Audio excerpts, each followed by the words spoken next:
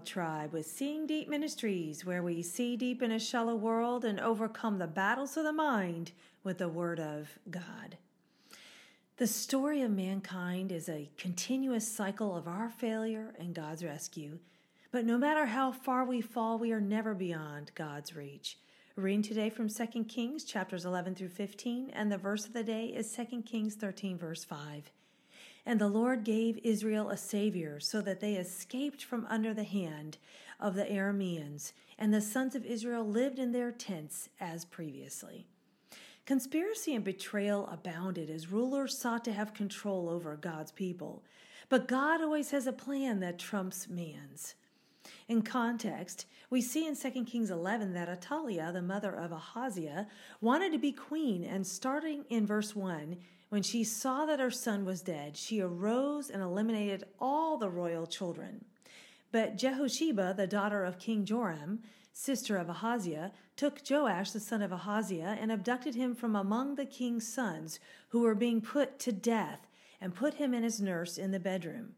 So they hid him from Athaliah, and he was not put to death. So he was kept hidden with her in the house of the Lord for 6 years, while Athaliah was reigning over the land. God sovereignly works in and through man's plans. Isn't that good news? Jehoash was 7 when he became king, and he was a godly king. But conspirators also eventually struck him down. The legacy of the kings who came before and after are always one of two legacies, good or evil. No in between, and God is not great on the curve. The evil kings were destined for destruction unless they confessed their need and repented. Such was the case with Jehoahaz.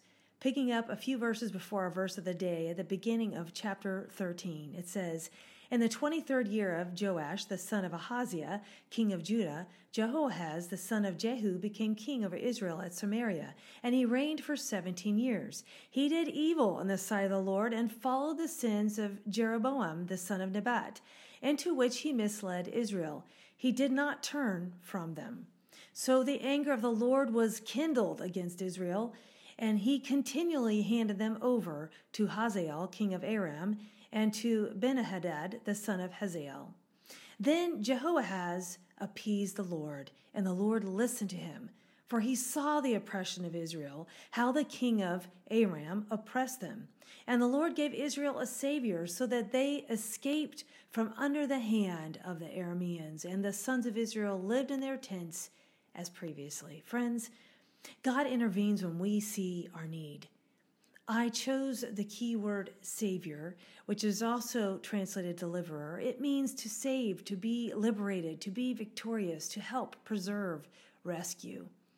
Who wouldn't want to be saved, right? Yet many don't see their need. Thought of the day: God intervenes when we see our need.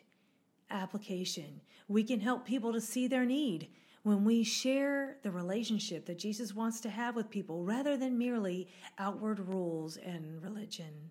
Go with God and His precious word, friends. Tune in tomorrow as we head back into the book of Ezekiel.